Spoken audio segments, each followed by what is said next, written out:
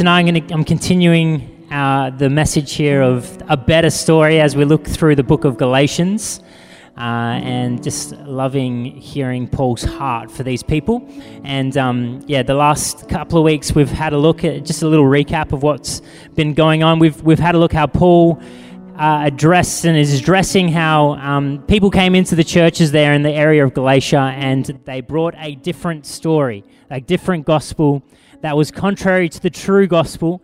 And it was a gospel that said you had to follow the law more than following Jesus. It was more important of how strict you were on that law. And so Paul wrote this letter to kind of address those things. And then this week we're going to look at chapter 3 and having a look this week at the power of control in our community, the power of control in our lives, stemming all the way back from Adam and Eve in the fall narrative of how control was there when Eve chose to take of that fruit from that very beginning and chose to see what was good in her own eyes rather than trusting God.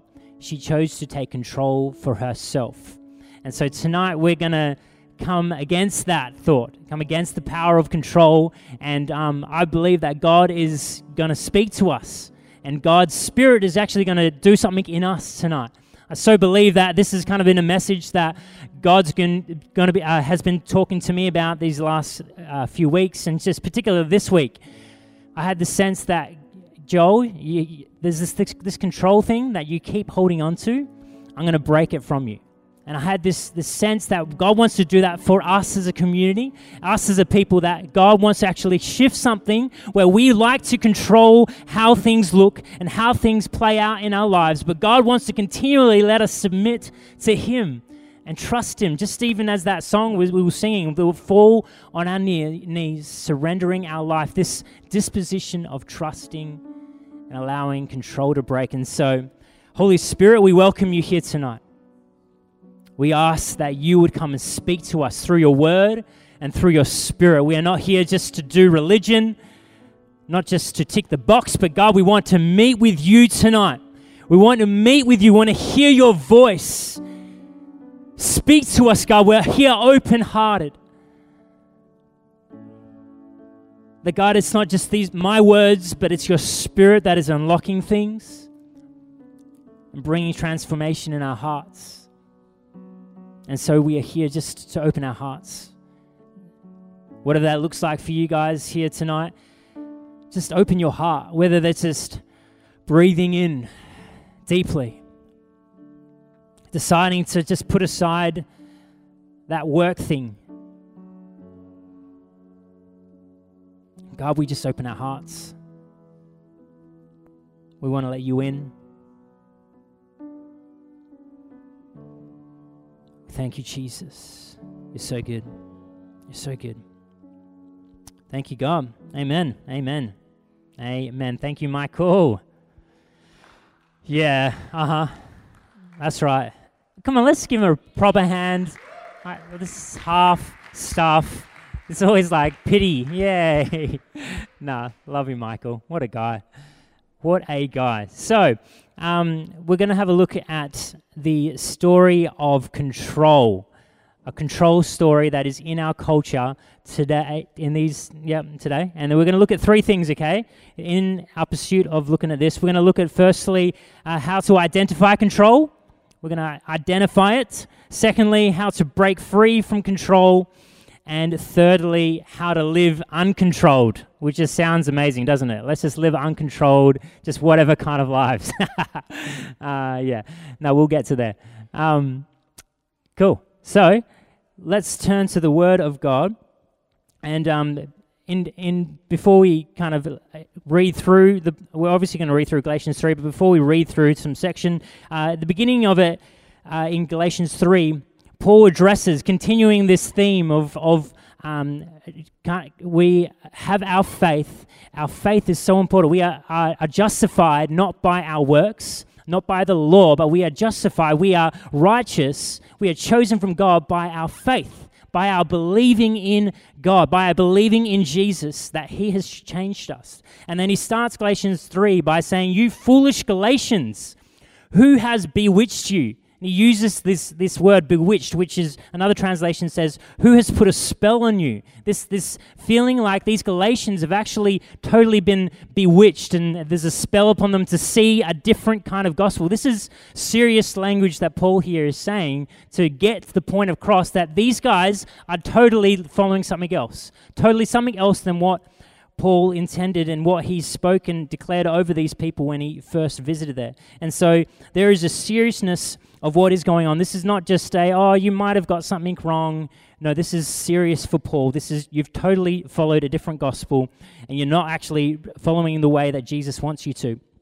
And so we recognize the seriousness of what Paul is saying and work through how that's tied to the control that we have in our lives. And so let's turn to the Word of God in Galatians 3, and we're going to read from verse 5, and this section I'm going to kind of read from the Message, just to give us a little different take from Eugene Peterson's thoughts, translation for this. He says, "Answer this question. Does a God who lavishly provides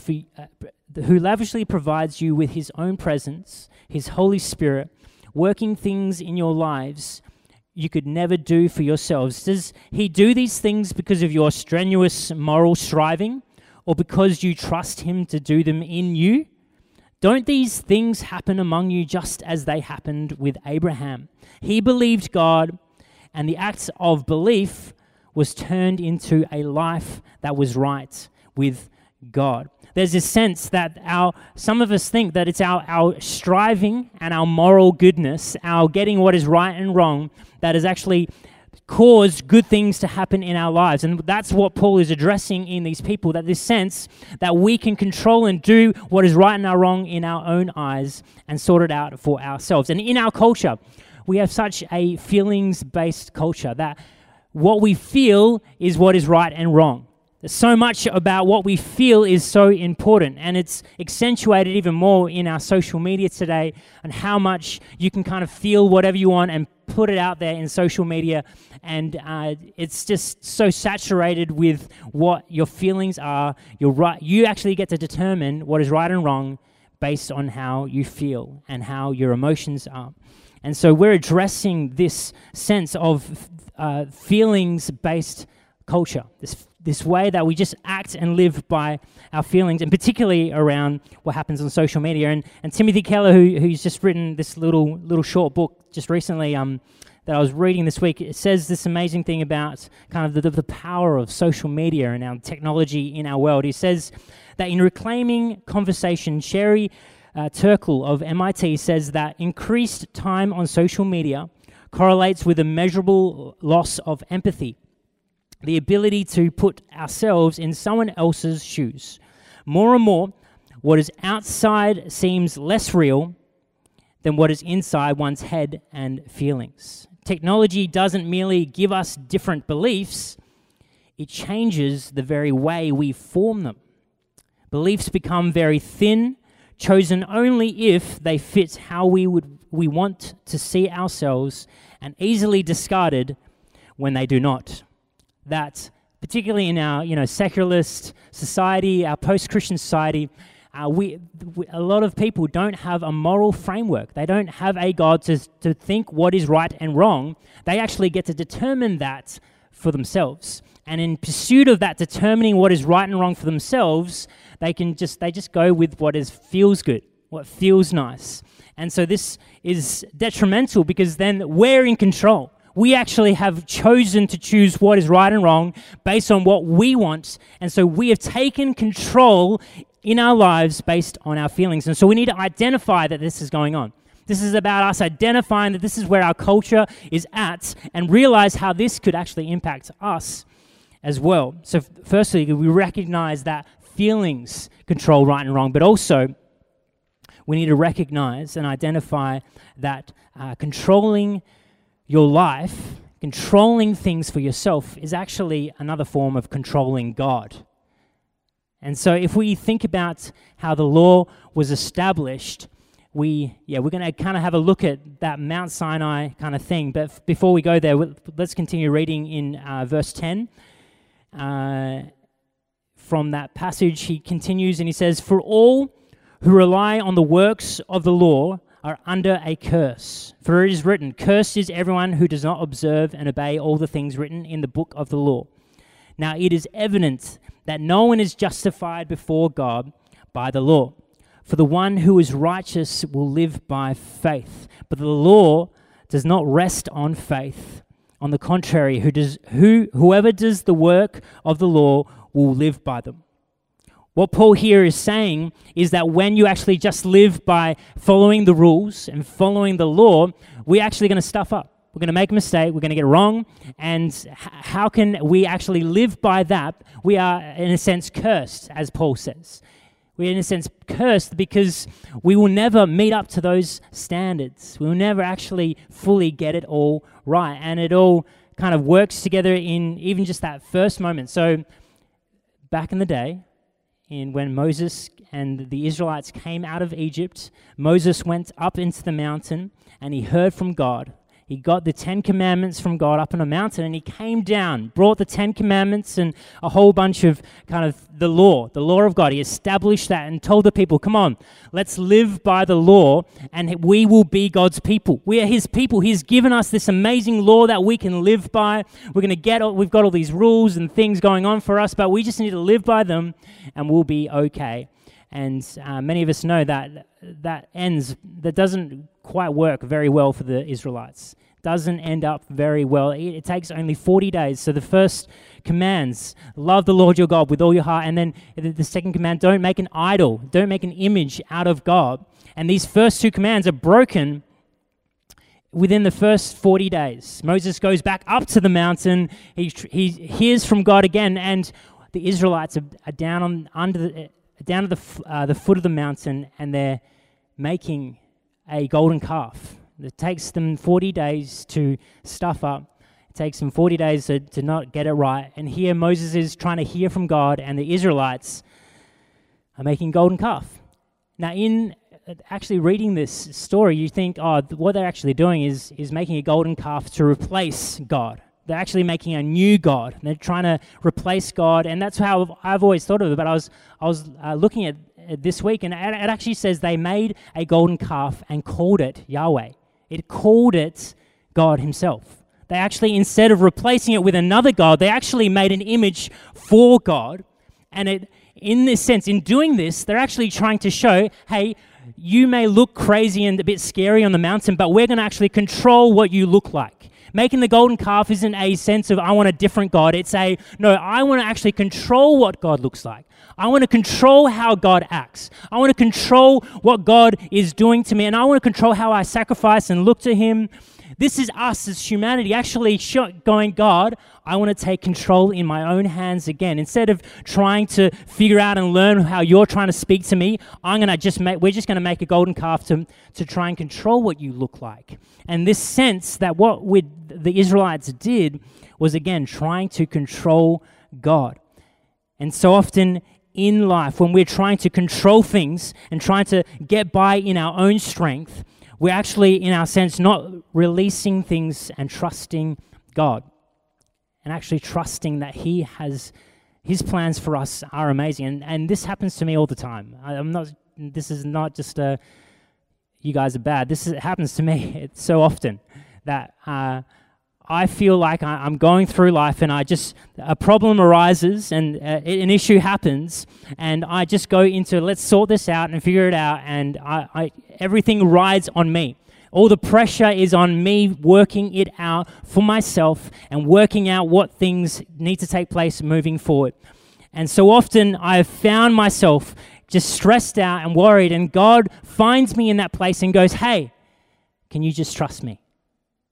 Hey, yes, I'm going to empower you and give you the strength that you need, but you need to continue to trust me. This is a daily journey of recognizing that we can't control everything that happens in life. But what we can do is trust that he has great plans for us. What we can do is trust that as we lean into him and learn from him, He's actually going to give us the strength and wisdom we need to trust Him. This is all about identifying that control in our lives, that control that tries to grip us and pull us away from God, pull us away from trusting Him. Because I know what life is like. It's hectic at times. It's crazy at times. And it's so easy to just get on with the job and get by just figuring it out. It's so much easier sometimes. But that's where the weight and the heaviness comes. So if we don't have that continual, God, I just trust you again. Day after day, God, I just trust you again. Yet again, I can't control. God, I give you everything. I give you all my thoughts. I give you all that's going on in my life. God, I trust you again. It's that place that we need to continue to come back to and realize that we can't control everything, but we can just continue to trust in God, because a controlled life leads to an uncontrolled heart. A controlled life leads to an uncontrolled heart. That our heart is all over the place. Our heart is disordered. It's getting pulled in so many directions by what other people want to do, by our desires. Our heart is getting pulled out, and we don't even realize it. The controlled heart leads to an uncontrolled, a controlled life leads to an uncontrolled heart. So it calls for us to, yes, identify that control is working, but then to break free from control. It leads us to breaking free from that place, to break free from that hold of control in our lives, and to allow God to transform our hearts. If we continue reading in Galatians 3 from verse 13, again in the Message it says, Christ redeemed us from that self-defeating curse life by absorbing it completely into Himself. Do you remember the scripture that says, cursed is everyone who hangs on a tree? That is what happened when Jesus was nailed to the cross. He became a curse, and at the same time dissolved the curse. And now because of that, the air is cleared. And we can see that Abraham's blessing is present and available for non-Jews too. We are all able to receive God's life, His Spirit, in and with us by believing just the way Abraham received it. Here we have Jesus representing. He's took in all of this sin, all of us trying to prove what is right and wrong, all of us trying to figure it out, and in the process making a golden calf and trying to control what God looks like in our own strength. Jesus absorbed all of that into Himself and said, hey, just trust in me. I've taken it all upon me, and now the air, I love how Eugene Peterson puts it, the air is clear.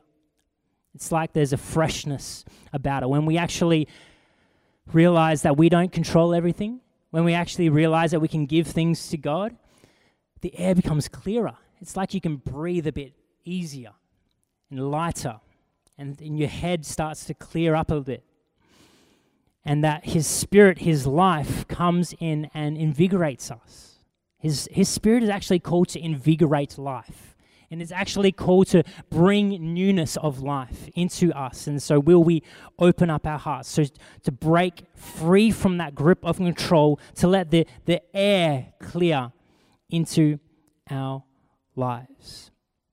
Now, when we go to a doctor's checkup, the first thing they'll usually do is get the stethoscope out, and they'll check your heart. That's the first thing they'll usually do, is they get the stethoscope out, hear the pulse of your heart, hear how your heart is going, and if that isn't quite going too right, it doesn't matter what happens in the rest of the checkup, because they need to address what's going on in your heart. Because if there's, a bit of inconsistency with that, if something's not quite right, I don't know what happens with your heart. I just know they do it for a reason. And if there's something wrong, they're going to address that. That's important, and that is necessary to continue to address what is actually happening in your heart. And so we need to understand what's the condition of our hearts. And that's sometimes what God wants to do to us. He wants to actually understand the condition of our hearts. And so what's the condition of your heart? What's the condition of the very center of who you are? And sometimes it's kind of difficult to understand. What is our heart? There's so much involved with it. But essentially, our heart, it compiles of four key things, okay? You with me? This is not in the screens, but this is good, all right? Four key things that compile of our heart, okay? It's firstly our thoughts, then it's our emotions, it's our body, and it's the social setting.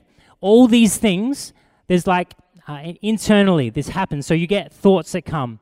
There's an emotion that comes, that something happens to your body and something happens in our social setting. All these things combine into the very person that we are. It creates the very center of who we are, and our will is the very center, and that is our heart. Now, our will then actually decides out of these four key factors what we will do with those things. And so what happens to our body, our will then decides how are we going to respond to that thing happening to my body? How are we going to respond to that thought coming in? How am I going to respond to that emotion? And how am I going to respond to that social setting? Our will actually then our heart determines what is going to happen, what is going to take place now that this thing has happened. And then our actions come out of our heart. Comes out of what we do, what we desire, and happens in our heart. It's kind of what takes place. That's our heart, the very center. Every factor of life kind of pulls into, and then the heart is at the center. We decide what we do with that information and what's going on, and then we make an action. That's the center. Our heart is kind of the center of who we are. And so we need to learn how to let God actually transform that. We need to actually hear how is God moving in our hearts. And so, firstly, it needs to come from that place of letting God search our hearts. Letting God search our hearts. When's that last time you've prayed that prayer? God, search my heart. Actually, lead me in this moment. That this situation is going on around me and I'm feeling worried and anxious. But God, actually, search my heart. What are you trying to teach me? What are you trying to show me? How can I learn from this? How can I let you actually challenge my heart in this moment? How are you putting the stethoscope on my heart and actually hearing the condition and seeing the condition of my heart in this moment? When's the last time you let God actually in to search your heart? In those decisions, in your worry and stress, in those moments of light, to let God in, to search your heart. And then secondly, that we would believe that He will lead you. Just as that the scripture was talking about how Abraham was considered righteous because of his believing in Jesus, in believing in God. In that moment, that's what the condition of breaking free from control is, actually letting God search us, but then having faith to believe that He's going to lead us. That's that two kind of things that we need to do to break free from control, letting Him search us and hear our hearts, and then leading us into a place where He calls us, leading us and hearing His voice to let Him challenge us afresh. And so let's break free from that control. Break free from actually just feeling like we need to do everything, and let God search our hearts to believe that He will lead us into greater days. And the thing is, it's that all of this that goes on in our heart, it's so much about like what we worship. And the thing is, in our world, that everyone worships someone. Everyone worships something in our world. Whether you're an atheist or you're a Christian, we all worship something. And usually, to define what we worship, it's defined firstly by our heart desire, and that heart desire is our vision and our longing. The longing of our heart, what we're truly desiring after, whether it's money or whether it's fame or whatever our heart desire is, mixed with plus a sacrifice or an offering. It's that giving up. So what will we give up for that desire? What will we give up to get that thing that we truly desire? That is what we worship. That's how we define what worship is. It's those two things of our heart desire, the longing of what we long for, plus what we are actually giving ourselves over to. That's what we worship. And so identifying where our hearts are at to break free from that and let God challenge us and change us. It's good. It's a good place to be. It's a good place to be. Is everyone doing all right? We're going hard. We're going at it, but I love it. We don't want to just tiptoe around. I don't want to just give you a nice little fluffy message. I want to address the very things that are important, because we need to break free from this thing of control. And I'm preaching to myself. So we're all in the same boat of working through this. We need to address it. And so in this breaking free from control, I think it's so important to realize that we need to dig into learning about Jesus. In order for us to actually do these things, to let God search our hearts and then to believe in Him, we need to actually be like in His Word, actually be really passionate about studying His Word, be passionate about learning about the ways of Jesus. We can easily be passionate about kind of learning about all sorts of things, but seriously, this is so vital for the whole part of our lives is learning the ways of Jesus. And as we continue to delve into His Word, we make it a priority to study His Word and to make it a priority to get into prayer, then things can really happen in our lives.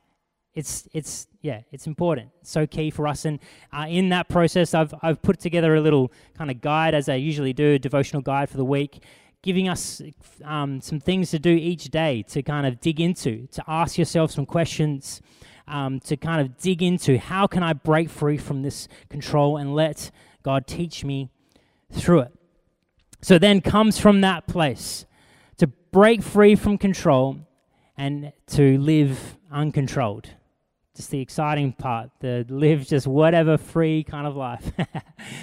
No, so we're not talking about uncontrolled kind of free living, loose, fruity, hippie kind of life. This uncontrolled is about uncontrolling how we see God, how we actually approach God, because we often approach God with this controlled view, with this like the people of Israel did in the early days of a golden calf. We want you to look like this. We want you to have a certain look and feel about you. We approach God with these prerequisites. And what we need to continue to learn to do is uncontrol, which I don't know if it's actually a word, uncontrol, but that's all right. We'll go with it. We actually need to learn how to uncontrol ourselves. Is there a decontrol? Is there anything that's nothing like that? Anyway. Out of control, stop controlling. But anyway, we were going with uncontrol. We need to uncontrol, stop ourselves from controlling God, and to actually let Him come with all that He is and approach Him with just open hearts. Approach Him going, God, how can I see You afresh? And particularly in our the way that we need to see God is Him as both convicting and compassionate. Now, the thing with our culture is we often have one or the other when we're trying to address a certain thing. That we either have conviction, that we demand a lot from people. We want you to be the best, but we have low forgiveness. We don't have a lot of compassion. Or we have high compassion and we just do whatever you want to do and be however you want to be, and low conviction. And we don't have the ramifications on that. But the important way of seeing God is with both conviction and compassion. That He is convicting in the sense that how we live our lives is serious and important. And it's so we can't just take that with a whatever approach. That how we see and live our lives is important. There is seriousness about that. But then also, there's compassion. That God teaches us to realize that there is no shame, and there's no guilt, that we don't live in the place of shame and guilt, but there is forgiveness and love and compassion for all people. That's the story that's the good news of the gospel, that we all are welcome and invited into a loving, grace-living God. And so this is so important for us to see both this, how God is convicting, but He's also compassionate. That He shows us this mercy, but He also takes this seriously, that we are called to realize, and if we don't see God in those ways, if we don't see either of those assets of God, then maybe we've kind of limited how we see God. We've limited how we view him. And we need to learn how to live uncontrolled. We need to learn how to remove the control of how we see God and actually truly let him be all that he can be in our lives as we stop coming to God thinking that we know what we need to do. Stop coming to God thinking that we know where you're leading me. We know what I'm doing with my life. I've got this, God. I can figure this out. We actually need to let go of those things and allow God to speak into our lives, to change us and renew our hearts. And in Galatians 3:19, as we continue that passage, it says, "Why then the law?" Paul is saying. What's the point of the law? It was added because of transgressions until the offspring, until that chosen person who is culminating in Jesus, this is that offspring, until the offspring would come to whom the promise had been made, and it was ordained through angels by a mediator. Now, a mediator involves more than one party, but God is one. Now, what here Paul is saying, okay, he's trying to address why then, what's the point of the law? And he's saying that the law was added to the promise of you will be amazed, you're going to live with God and you'll be blessed, was added because we got it wrong. We kept making mistakes. And so the law was necessary until there would be one who would come, who is Jesus, who is our incredible mediator. Now that word mediator kind of links again back to that moment of Sinai. See, in that moment, in the mountain of Sinai, the people of Israel were making that golden calf, and God was ready to kill them all. He was like, no, you know what? Let's start this. These people are not getting it. I just delivered them from Egypt, but yet they still aren't getting it. They don't trust me. They're not really for me. And so God was ready to wipe them all out and start again with Moses. But Moses mediated for the people. He was like, no, God, you can't do that. You have a promise for these people. And he mediated. He stood up and said, no, that is not going to happen. Like, come on, let's do this. You can use your people, and God changed. He intervened, and there's all this theology behind that whole thing that we're not going to go into. But the important thing was that there was a mediator, and God actually used that mediator as a part of bringing transformation for this community. And this was all. Moses was pointing to the ultimate mediator. For when we get it wrong, for when we actually make mistakes, there is the ultimate mediator in Jesus Christ who stood and stands as our representative to say, no, maybe you're going to get it wrong. Maybe you're not going to get it all right, but I'm standing here. Will you trust in me? Will you trust that I have good plans for you? Will you trust that in me you're going to experience the presence and power of God? Will you trust in me? And let me guide you. Let me bring strength to you. Can you stop holding on to control any more longer, but trust I am the mediator that's going to bring healing to your life? Can you stop holding on to control any longer and know that I am the mediator that's going to bring peace into that situation? Can you stop trusting and holding on to control any longer and know that I am the mediator that's going to supply all that we need when we don't have and we're freaking out because we don't have the finances? Trust and know I am the mediator who stands and says, I will stand before God.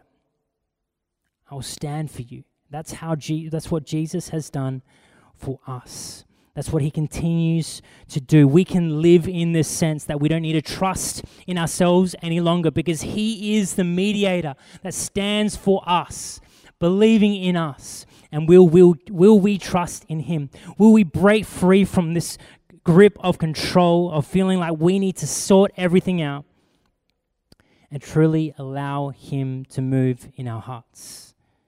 Truly let him change us.